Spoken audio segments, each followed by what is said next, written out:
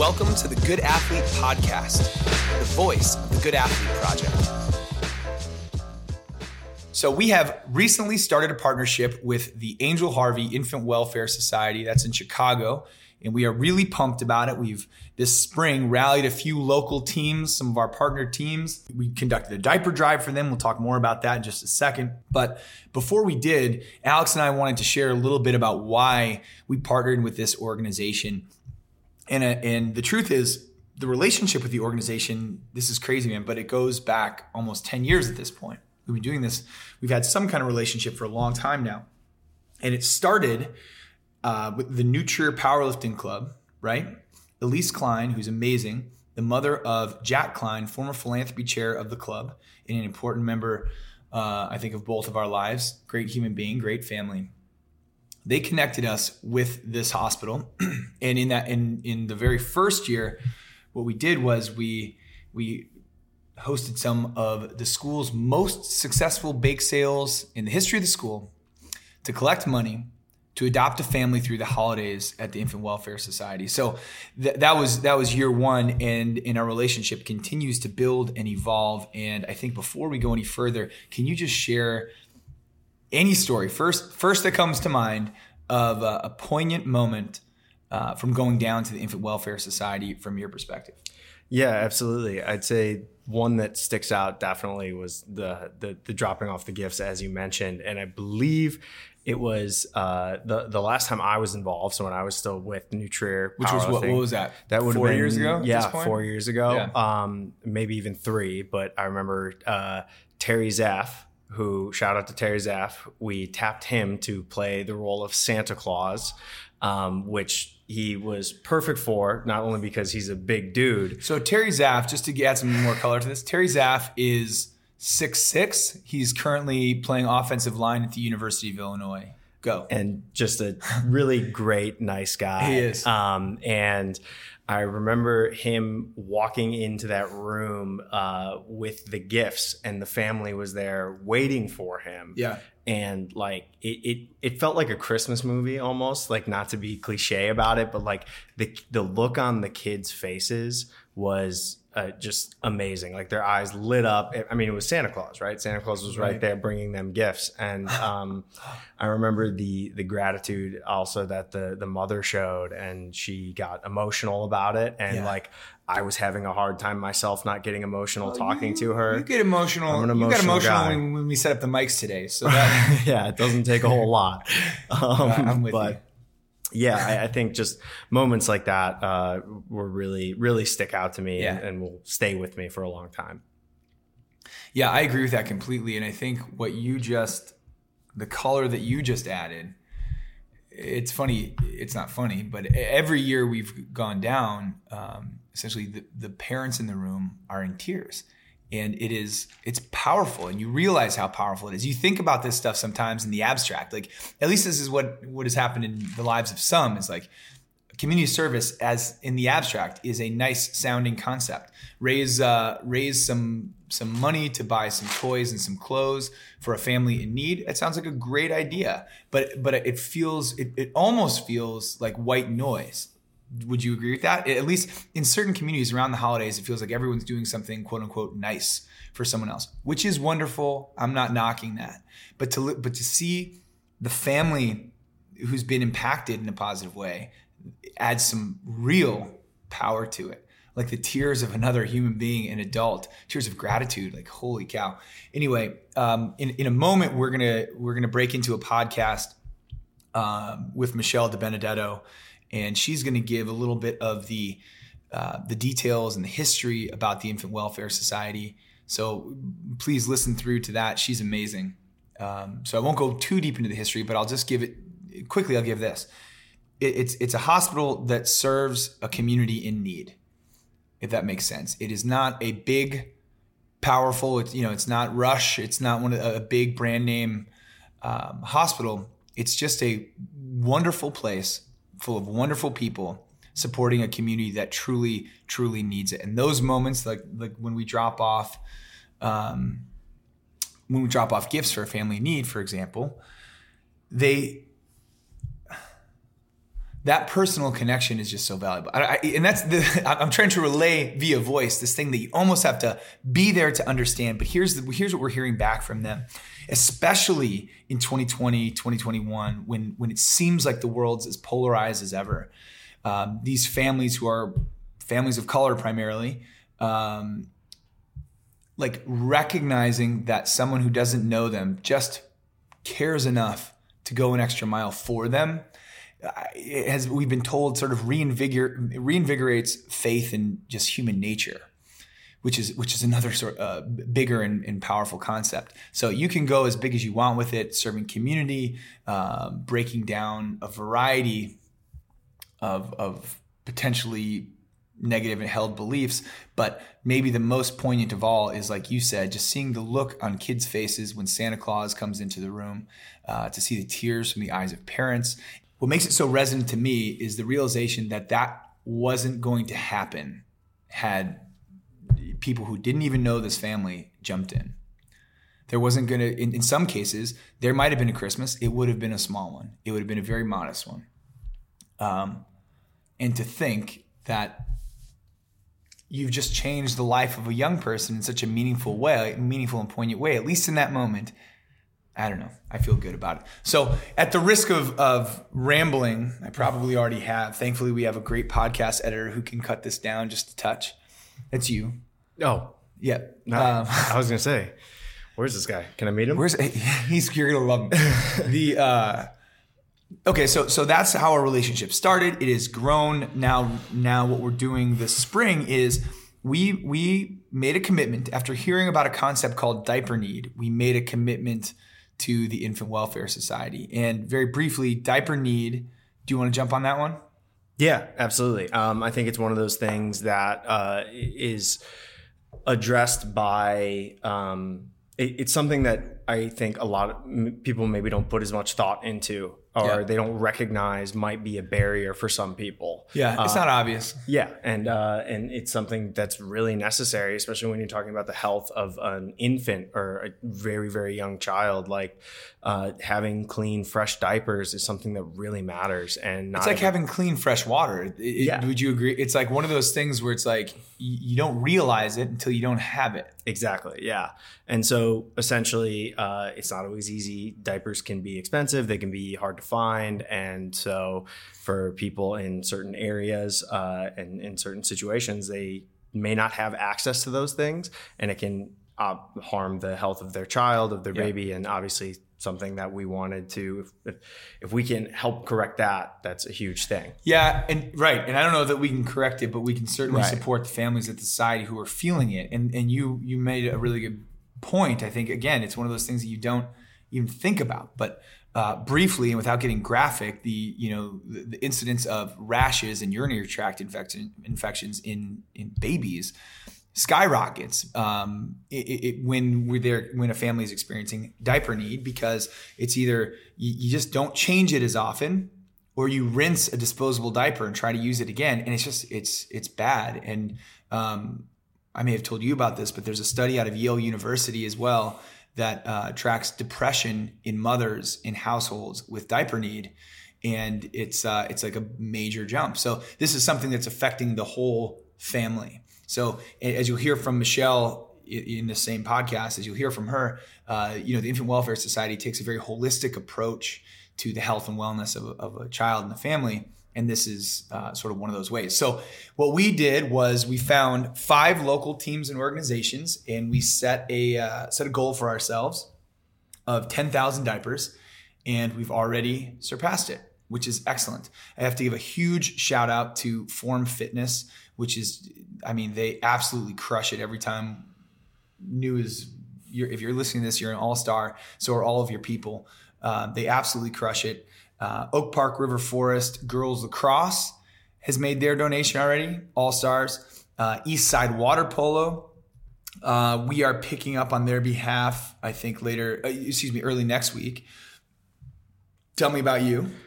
St. Viator, shout out to the Lions, shout out to the student athletes that I work with every single day. They really came together and actually are still bringing in donations this week. So it's awesome. It's great to see. And I'm happy for them and proud of them for everything that they've done. So, yeah, that is awesome. And one thing, and I hope you'll share this with them, Alex, is one thing that we do when we get partner teams in. We mentioned the good that we're trying to do in support of the Infant Welfare Society, but the good we are trying to do alongside our partner teams is equally important. I also got to give a shout out to Stag Power, Stag and Brian and everybody down in Palos Hills. You're amazing.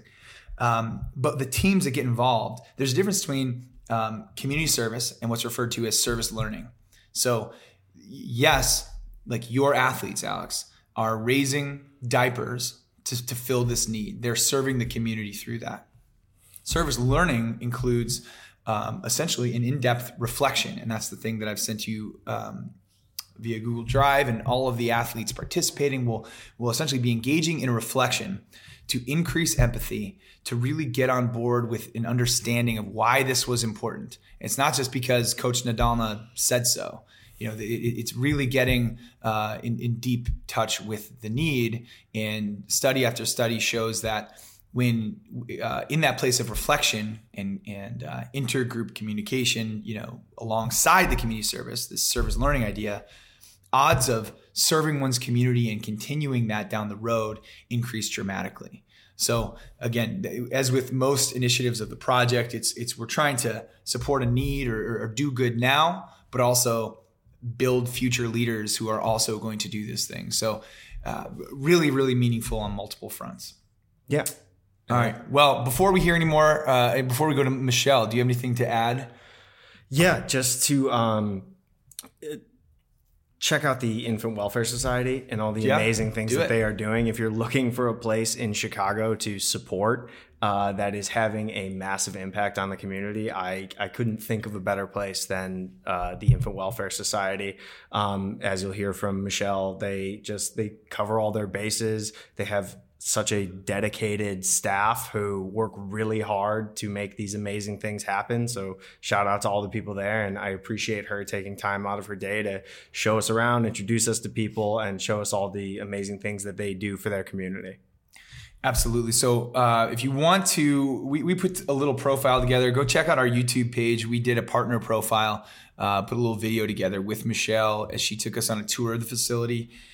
You can also check out brief overviews that we've published on teamembrace.net and beyondstrength.net. But yeah, so dig into it. And without further ado, here's Michelle Benedetto. She is the Vice President of Institutional Advancement at the Angel Harvey Infant Welfare Society.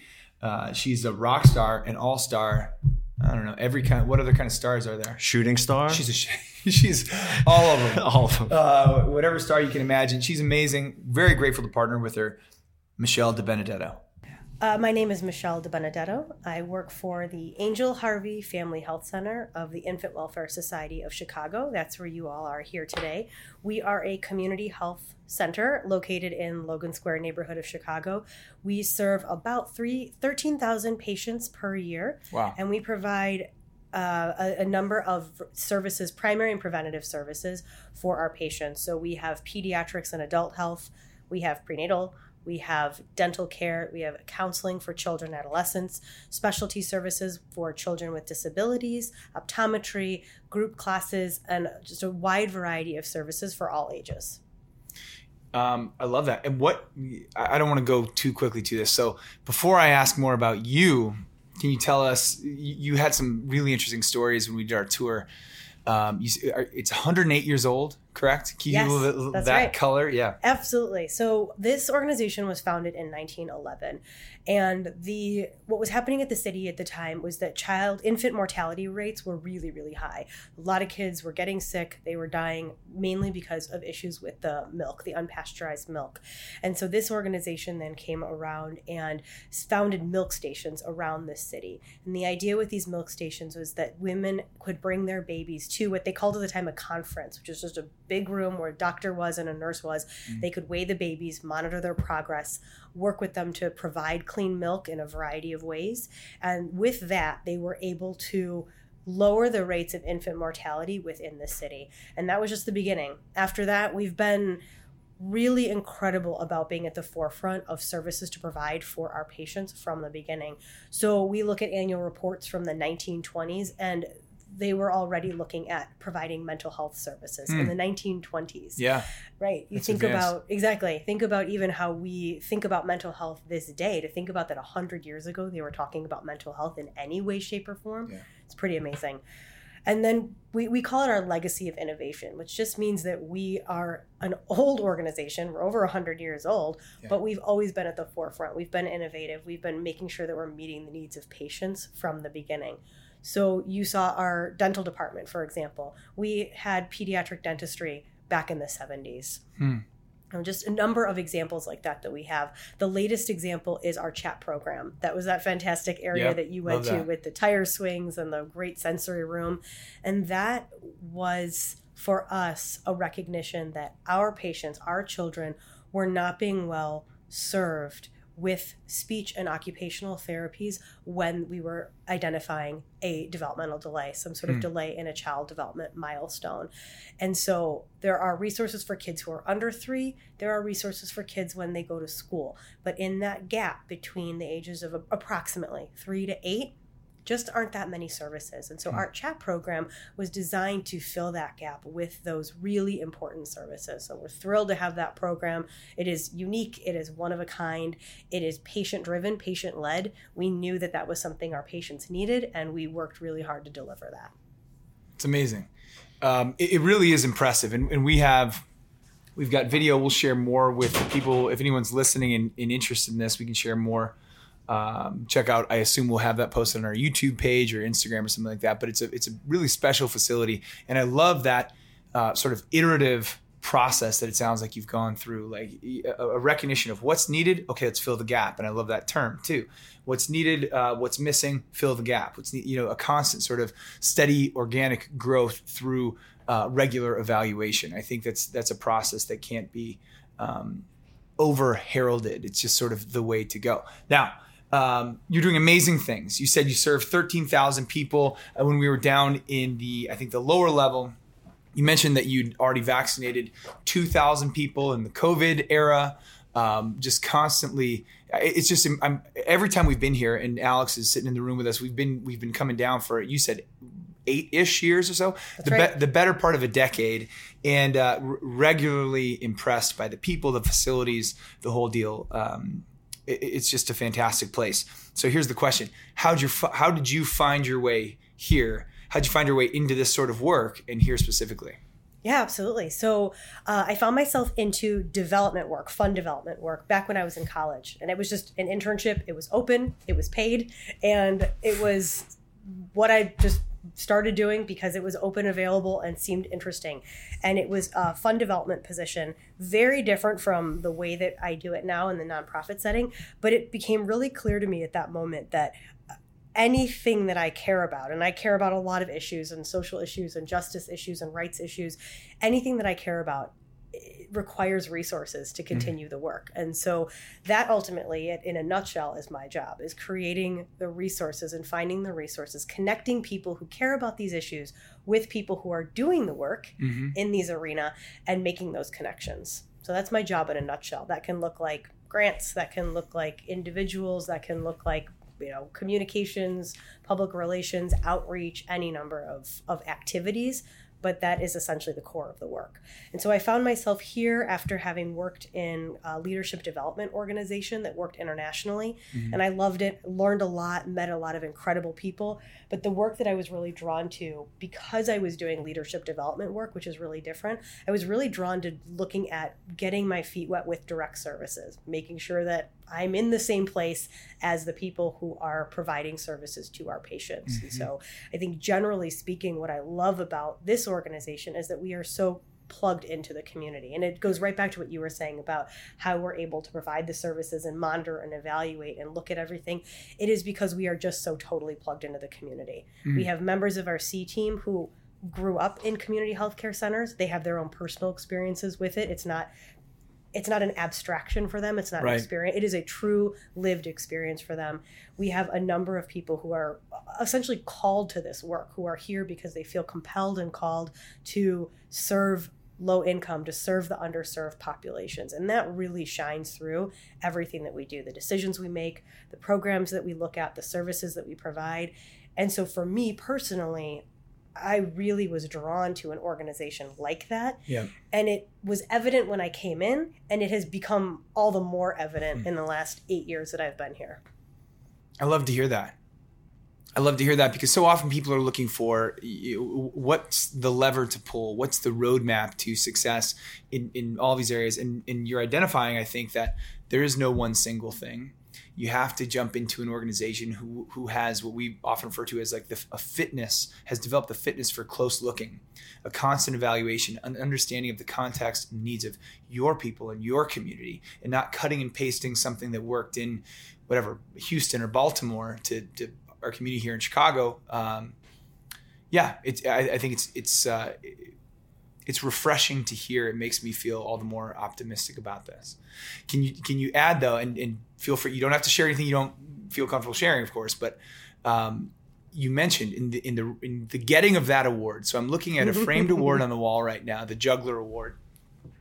In the getting of that award, it sounds like there was this really challenging process for a big national grant. If you wouldn't mind sharing more about that, I'd be interested because it highlights it highlights the need for folks to get involved. Because if I'm not mistaken, and I'll let you tell the story, but it was close to if we don't fulfill this grant opportunity, if we don't get the grant, then maybe we have to close the doors or at least drastically reconsider. Is that true? So let me step back just a quick second to say that everything that we provide, and it's easier if you see my hands right now, but if you look at the fact that we have a cost of service that is, we have for every single thing that we do, we have a general cost of service.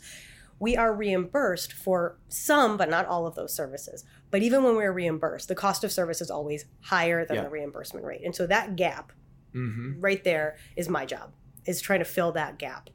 Mainly. And so this grant opportunity, like you said, was an opportunity for us to raise the reimbursement rate and to make that gap smaller, which was really important for us to keep doing the work that we do. Because like I mentioned, that legacy of innovation is really, it's really important for us. And we really want to keep providing services and programs that the community needs.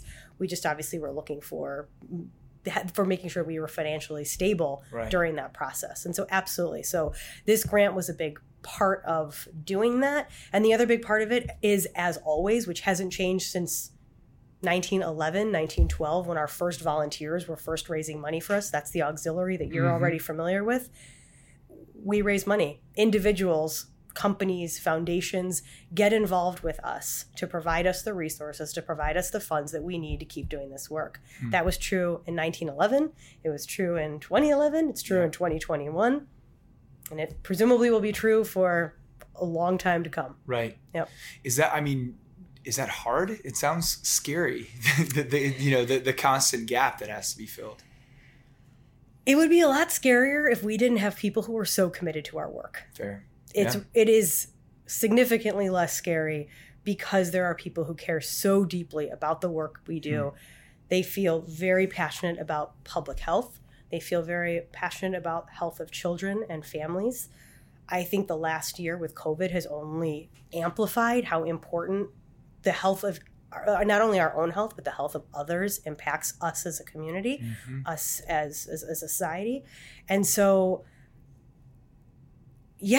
I think generally I would say it can be, sometimes can feel like, oh, wow, we want to do so much, right? We know that we would love to do. I have a laundry list of things that we would want to do. And that's in conjunction with what would patients want to see? What would staff members want to provide? What are the things that we want to do?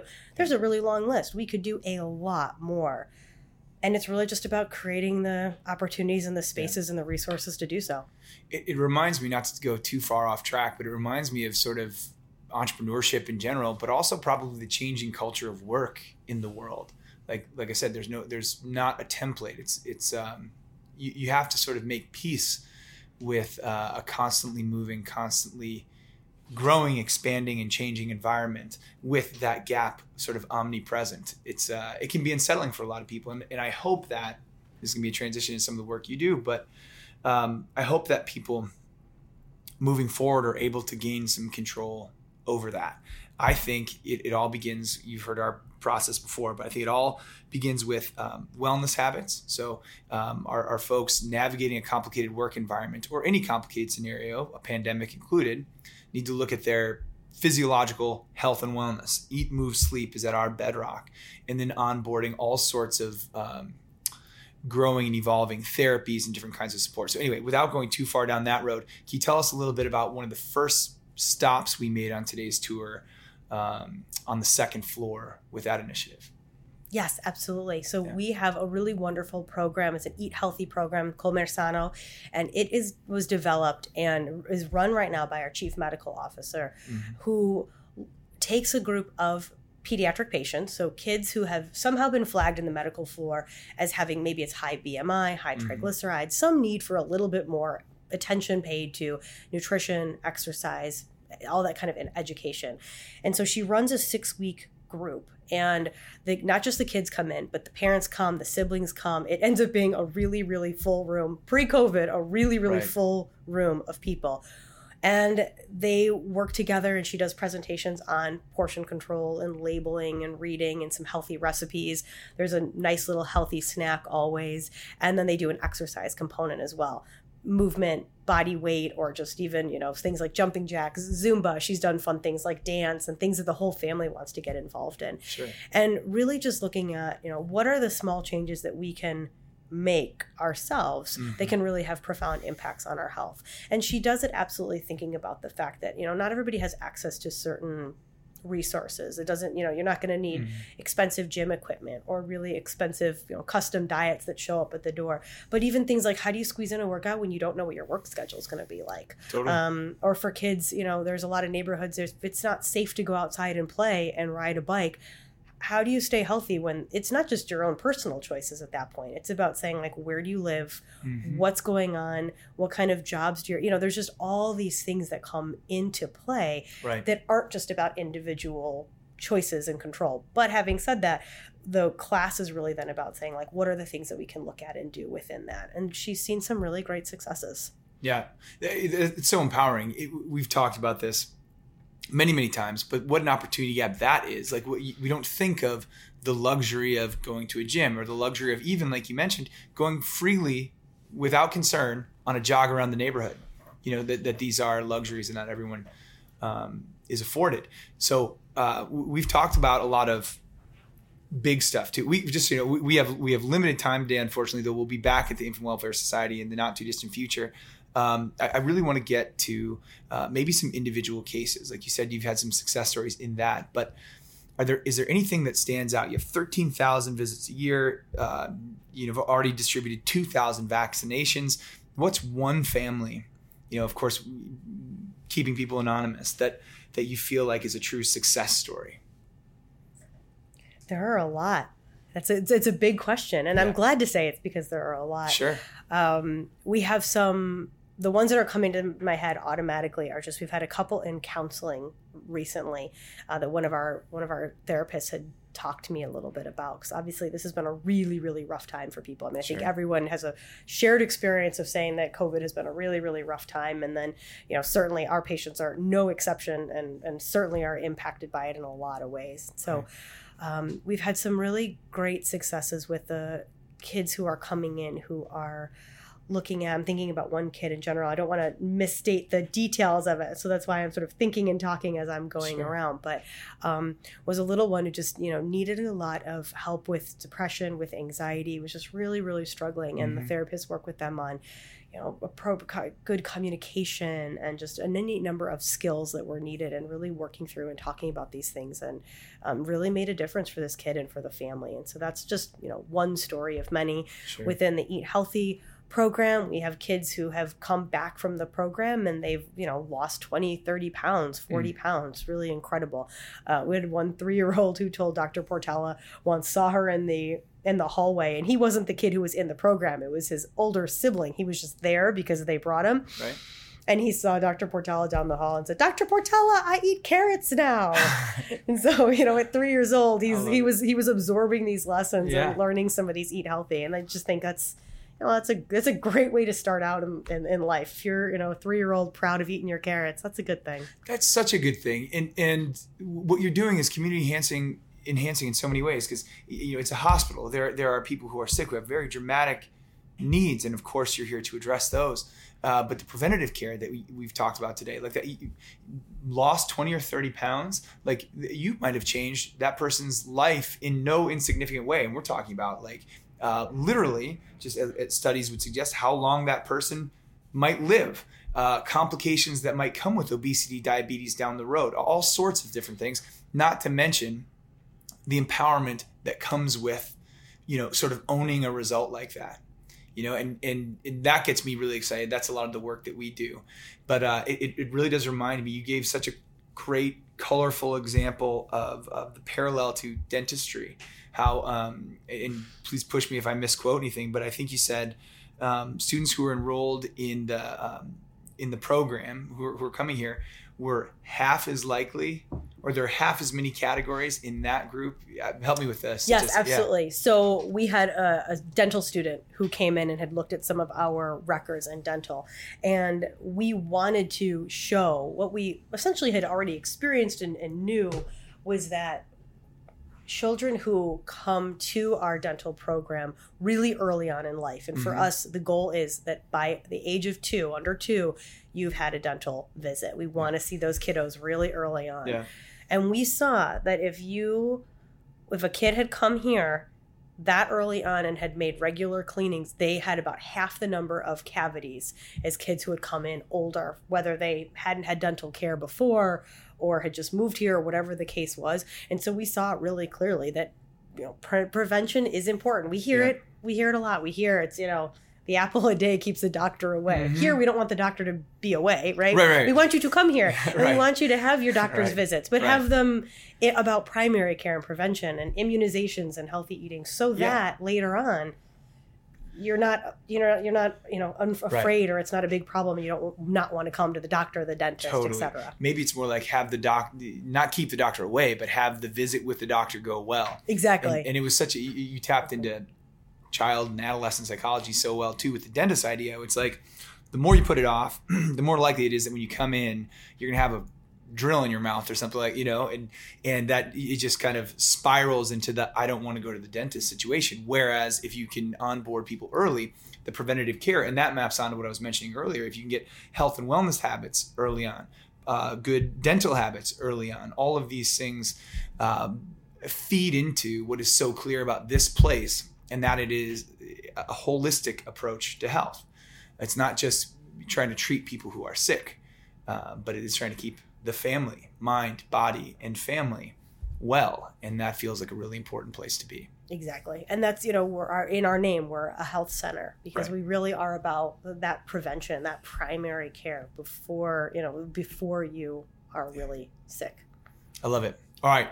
Well, we are, like I said, we are coming back, but if someone wants to learn more about you, more about the Infant Welfare Society, where would they go? Is there you have an Instagram account, a website? What's the best method? We have all of the above. So yes, our website, infantwelfare.org. We have an Instagram account. We have a Facebook account. Yes, absolutely. Please engage with us. If you want to come for a tour, you can get my email, my phone number. Love to show you around.